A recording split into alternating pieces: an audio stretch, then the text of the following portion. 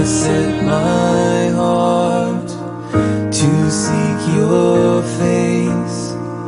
I turn my ear to your understanding.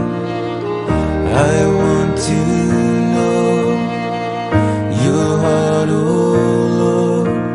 Father, help me hear your voice. Awaken my ear to hear as the learning morning. Hi, it's good to be with you again this week. We have been teaching on understanding the heart, and we started with some of the preliminary things as to what is actually in our hearts and how it got there. Today we're going to talk about rebellion. Last week we talked about rejection. There's three root problems: rejection, rebellion, and pride. But before I get into rebellion, I want to go back to this thing of rejection and just add a little point here. When there is massive rejection in someone's life, it's like it stunts their spiritual growth. It's like in one area of their life, they can't seem to get past that. I'll give you an example of that. I had a man in my congregation who was 45 years old, but he had the emotional maturity of a 15-year-old. And I never talked to him about it. One day I just asked him, I said, what happened to you when you were 15? And he never even had to think about it. It just came out of his mouth instantly. He said, my mother threw me out of the house and told me never to come back again. Now, he might have been rebellious, and maybe he deserved it, and maybe his mother tried to put up with him and teach him, but he wouldn't learn or whatever. He had other problems probably. But the point is, it was such the one person that should have loved him, no matter what, threw him out of the house. And he could never emotionally get past that because of that massive rejection. See, it's love that causes our heart to be whole, the love of God. God's created us so in such a way that we're supposed to contain the fullness of His love, and that makes everything else right.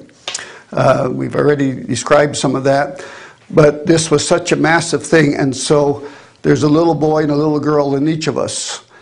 Something that happened. We've all suffered rejection. It's one of the big issues. But rejection is so devastating because it gives a negative self-image, fear of rejection, all of those things where we feel we're not worthy or we never can be good enough, and because we've never been told enough that we were good enough. And this is why it's so important. This is why I'm so excited about this teaching, because it sets us free in the Lord Jesus Christ. But we have to understand how to get free. There's a process we have to go through by faith. But the answer is guaranteed. I had a lot of rejection in my life, and I was thrown into the ministry and got more rejection. But God told me the process of what I needed to do to get out of that rejection and deal with my anger, deal with my pride. And so this will set many free, but you have to apply it. We're just laying sort of the foundation here, but later on we're going to go deeper into these areas and get more definite about it and what happens and how it gets there, but also how to deal with it. And so I just wanted to share that with you about massive rejection. You might have people, and sometimes these people can be rebellious and frustrating, but what helps me is just to realize what they must have went through in their life to get into this kind of condition. And so they couldn't help it. They didn't know how to deal with it. They were rejected. Maybe they were rebellious, but they didn't know how to deal with that either. But we're going to talk about rebellion today. But this rejection is, we're a new creation in Christ Jesus. And we have the picture of a little boy, that what we showed you. And it says, I know I'm somebody because God doesn't make any junk. And we have a whole new identity in Christ Jesus. God doesn't look at us. He's accepted us in spite of our rejection. We're already accepted. And because we suffer rejection and have a negative self-image, we're always trying to be accepted. And God has already accepted us. He wants to come in and heal us. He wants to change our hearts. He wants us to grow in Him. And so we're going to teach you the steps of that and how to actually do that. But one of the biggest things for rejection is your own revelation of righteousness by faith. And that can only come through meditation on the Word. A few lessons farther down, we're going to be teaching 4 lessons on righteousness by faith, which is really how God sees you in Christ Jesus because of your faith in Christ Jesus. And it has to be accepted by faith, and then you start living by faith. It's a whole faith proposition to be able to grow out of this. But if you can't see yourself the way God sees you, then you're always going to be living out of your negative self-image instead of living by faith. These are foundational things, foundational truths that we must build into our hearts by faith and through meditation for us to be able to take those steps out of rejection that we need to take. And we're going to explain all of that as we go along, but it's very, very important. But always remember that God chose you. You did not choose him. He chose you. Excuse me. You could not have come to God unless the Holy Spirit had drawn you and he wanted you. Even coming to Jesus, we needed to take that step of faith, but we were drawn to do that by the Holy Spirit working in us because God wanted us. So no matter what kind of shape you're in, there are answers in Jesus Christ, and he has already chosen you. That means he has already accepted you. Now he wants to help you. So we're just trying to facilitate what the Holy Spirit wants to do in you by teaching you how to cooperate with him and teaching you what's in your heart so that you understand clearly what the problem is and how it got there. And it was really no fault of your own. It's just your heart's reaction, what you were born with, to the circumstances of life. But we can now change that because we are a new creation in Christ Jesus. So it's very important, the revelation of all of that. And you, even when you get the revelation of it, you will say and do the wrong things many times. But all we have to do is keep coming back to our right standing in Jesus Christ. He is always there. He'll never leave us or forsake us. He knows we're going to sin, we're going to do the wrong things because of what's in our heart, but it's a growing process. To God, a perfect heart is the one that always keeps coming back to him. No matter how many times we mess up, his mercies are new every morning.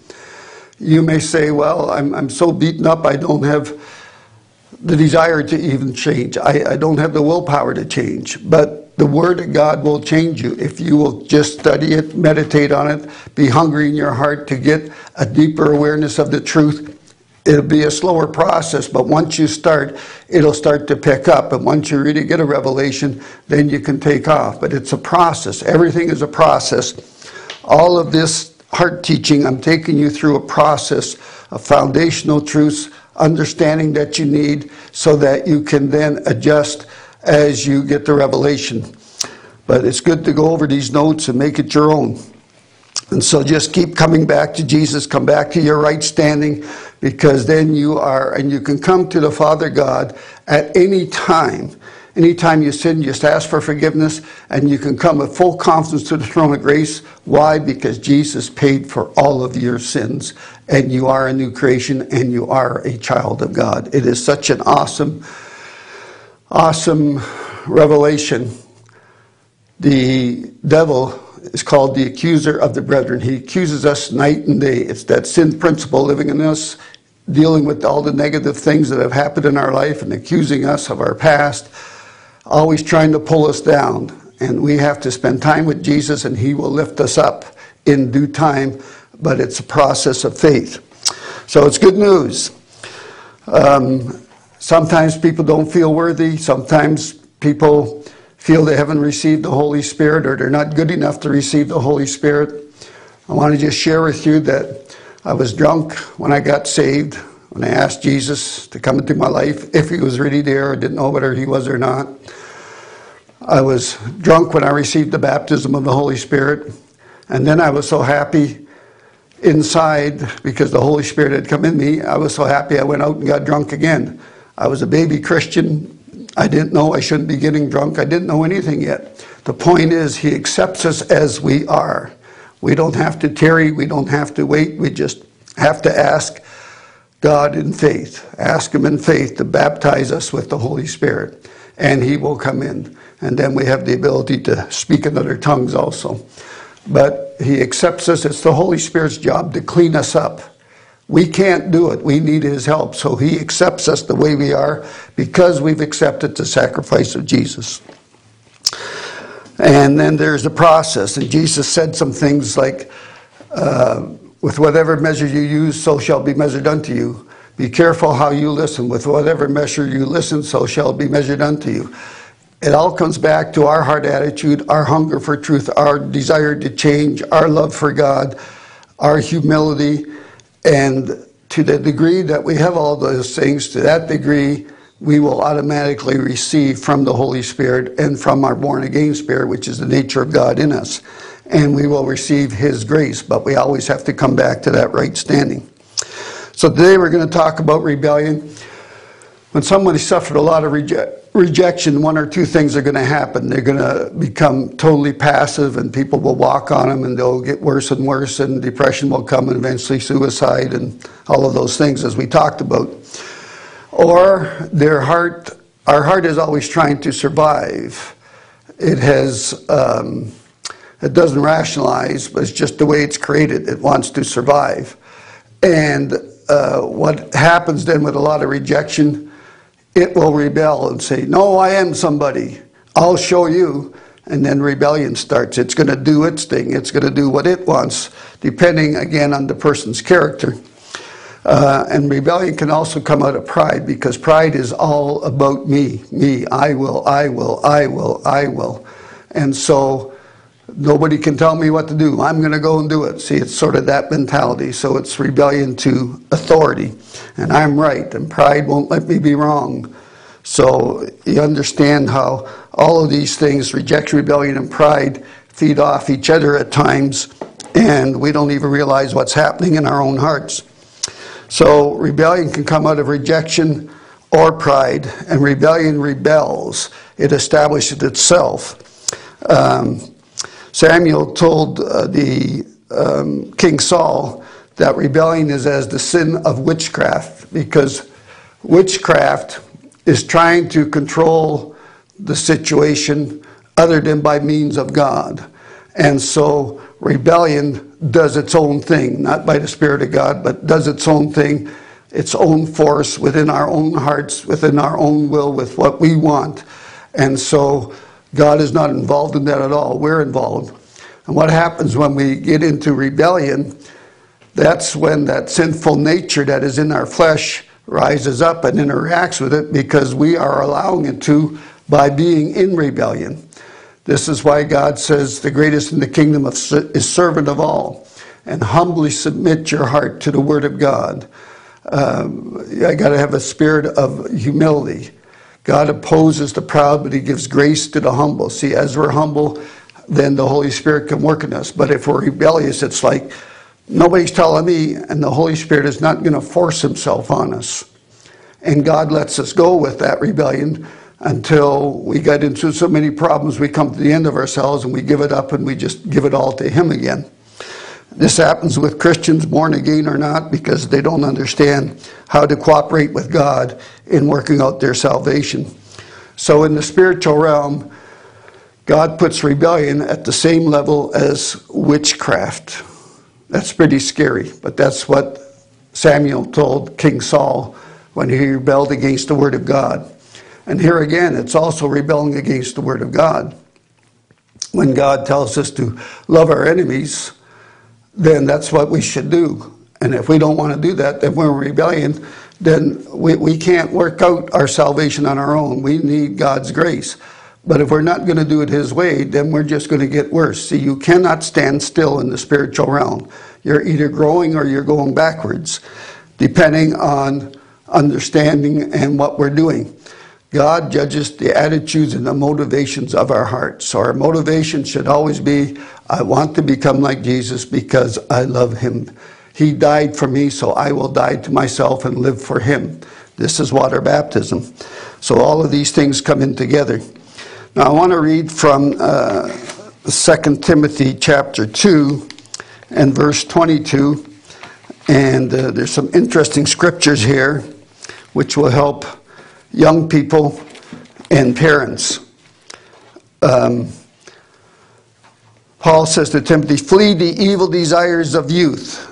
Now, he does not say here the evil desires of old age, but the evil desires of youth. Why do youth have evil desires?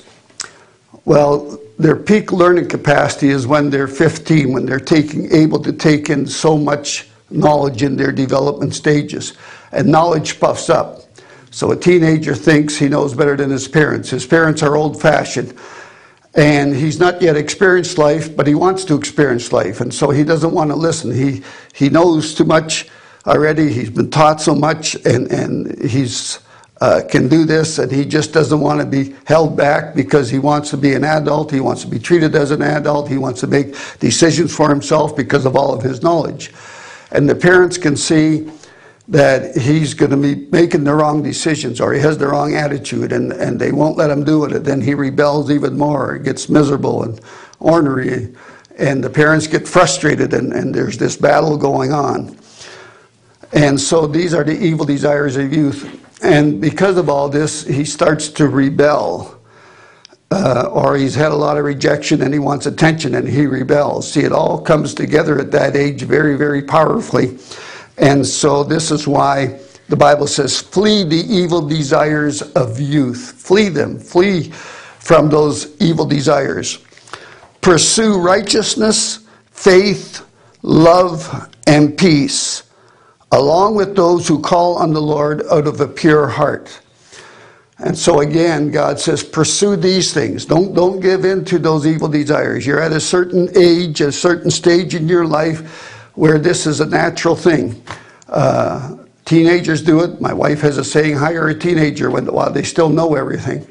And there's also spiritual teenagers. They can be taught so much and learn so much, but haven't had the experience of ministry, the experience of life to put these words into practice. See, we have to be a doer of the word, but if all we're doing is receiving the word, and we're receiving so much rich teaching, but we're not putting it into practice, we become like a spiritual teenagers. Pretty soon, we want to tell the pastor how to run the church, but we don't have the anointing or the wisdom to do it because God didn't call us to do it. Very, very big problem in charismatic circles and in churches because the people think they know because they get more and more understanding. But it's love that edifies us. And so there always has to be submission to authority. The Bible says, submit to those that are over you in the Lord. It doesn't mean that they're right and you're wrong, but you still have to have a submissive attitude in how you treat them, how you talk to them. Do you pray for them? Pray for those that are in authority. We're even supposed to pray for the leaders of our nation so that we can live in peace, because God can then move on the nation and on the leaders of the nation to govern properly in righteousness. And it says in Ephesians chapter 5 or chapter 6, children, obey your parents in the Lord, for this is right. Honor your father and mother, which is the first commandment with a promise, that it may go well with you and that you may enjoy long life on the earth. You see, if we get over into rebellion and do our own things, we're going to make a lot of mistakes. And we are sowing seeds into our hearts that will grow, because the heart is like soil. And we will develop attitudes, and they will get stronger and grow. And so then they keep growing and getting bigger and bigger. And then we have to deal with it. See, I came to the Lord when I was 33, and I had rejection, rebellion, pride, all these things that had grown in my life because of my rebellion. I left church as a teenager because I didn't see God there. They never taught me anything about God. So I lived my own life the way I thought was best. But it got worse and worse. And so I had to deal with all these issues. But if you, at this age, if you can just pursue righteousness, as it says here in Timothy, righteousness, faith, love, and peace. If you pursue those, if you get through these years, once you get a job, you get through school, get a job, start a family, you have more responsibilities, it forces you to mature. But when you're still single and have no responsibilities, you just want to do your own thing, and you want to take charge of your life, but you haven't experienced life yet. So I really believe that between parents and teenagers, if they understand this, then this should be a transition stage. Your parents rebelled against their parents also. maybe not openly or whatever, but it's just that age that we're in.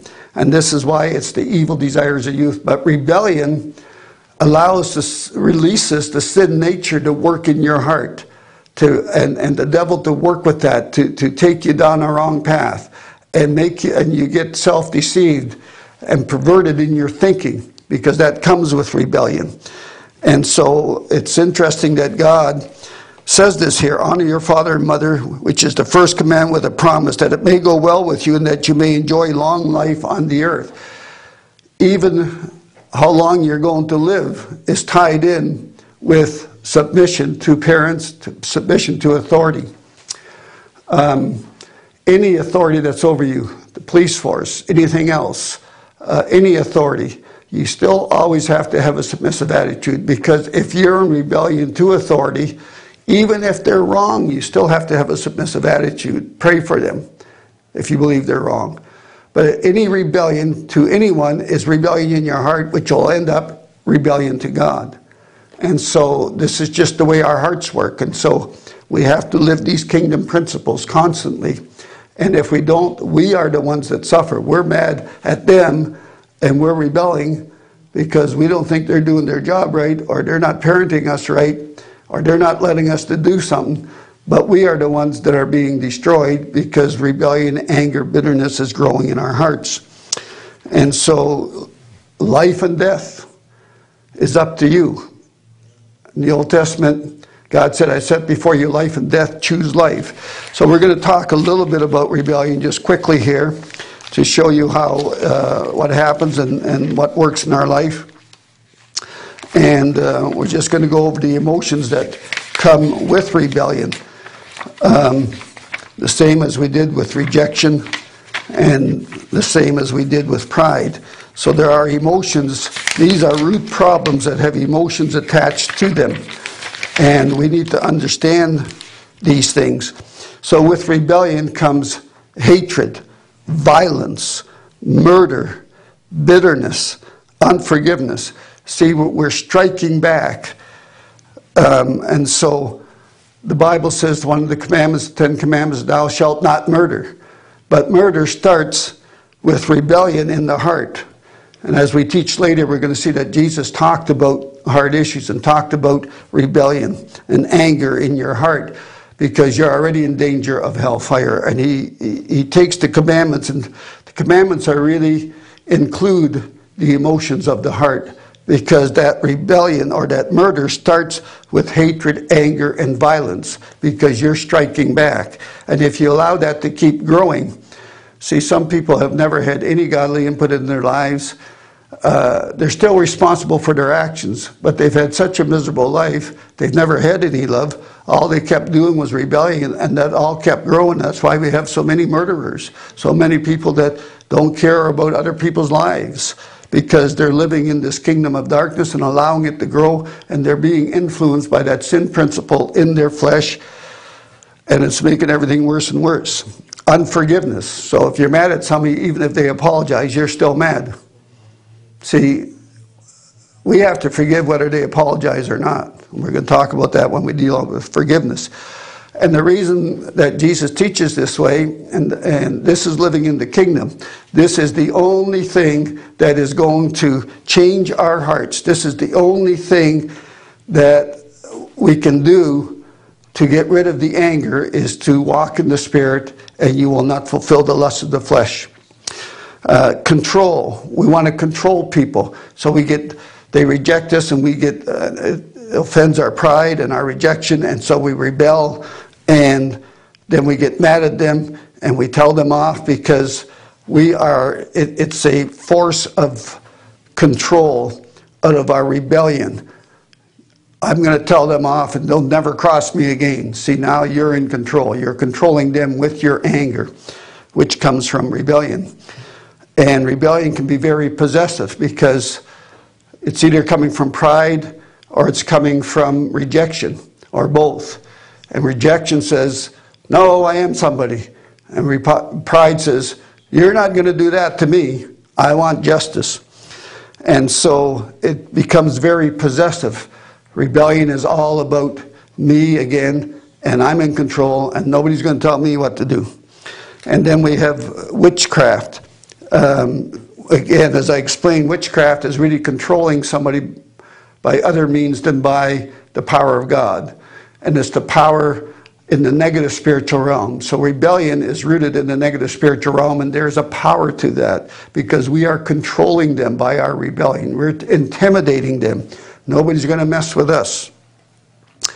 It's also self-willed, unteachable. See, rebellion can't receive. It's putting out. It can't receive. And so it's unteachable. It's self-willed. It's all about self again, same as pride. And pride comes in with that. Self-delusion. We're self-deluded because of our rebellion. We cannot see others clearly. And we're judgmental and critical because of pride, but we're judging them according to the filters in our own heart of rejection, rebellion, and pride. We can't judge them from God's perspective because we're not like God. This is why the Bible says, judge not. See, and we want revenge. But God said, vengeance is mine. In the end, everything they ever did is going to add up in their life for the final result of what they get when they stand before God, the white throne judgment. And so eventually they're going to get what's coming to them. God doesn't want us to give it to them because that's ruining us and our relationship with Him. Plus, we're not helping them. See, you're starting to see here how the negative spiritual kingdom works, the mystery of iniquity, how it works in our hearts. We're offended, we strike back. The devil loves that because that's establishing his kingdom on the earth. That's how he's gotten control over so much of the earth. God's kingdom is the exact opposite. Well, God is in charge, He's the judge, and in the end, everybody's going to have to stand before Him and answer to Him. And He is a just God, and He will give everybody what they deserve. And so I don't have to have my vengeance now. And God says, if you will love them and pray for them, I can bring life to them. See, now we got the kingdom of God working in people's hearts. Our hearts, plus the people we're praying for. And if we forgive them, like Jesus when He was on the cross, Father, I forgive them, for they know not what they do. That's been my policy. If somebody's acting crazy or strange, it's just, I got to love them through that. They have to grow. As a pastor, I got to love them through that. That doesn't mean I just keep tolerating everything. I still have to speak to them as a parent. I'm the overseer of their soul. I have to tell them what's happening, what they're doing, and what their problem is. Now, if they don't listen, I still love them, but I'm not going to let them cause trouble in the church. So, see, that's the responsibility of pastoring. So then the other things that come with rebellion is self-delusion. Self-deception, same as with pride, and perversion. Because the sinful nature is allowed to work in us through that rebellion, through any negative thought, through any sin, everything becomes perverted, and we see everything from a perspective of rebellion. But perversion can go into all different kinds of realms and thinking and sex and everything else, where we're just going to do what we want. And the flesh just wants us to be perverted.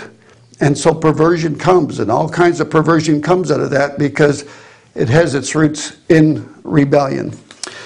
All right, we're going to, in the next lessons, we're going to talk about the heart and the subconscious mind, which you do not want to miss because it gives you even a deeper and a better understanding of the heart. We're going deeper and deeper into the heart. We talked about the parable of the sower. Now we're talking about the emotions of the heart and how they got there and these root problems. Now we're going to go actually and have you understand how the heart really functions on its own because of what's in there, how we've programmed it.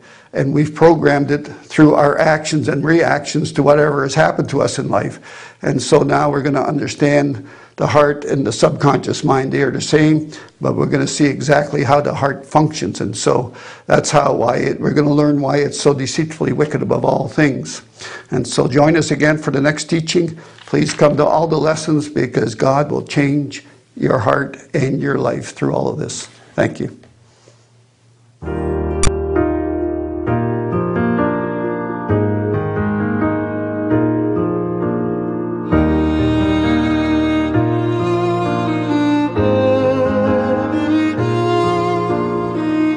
I set my heart to seek your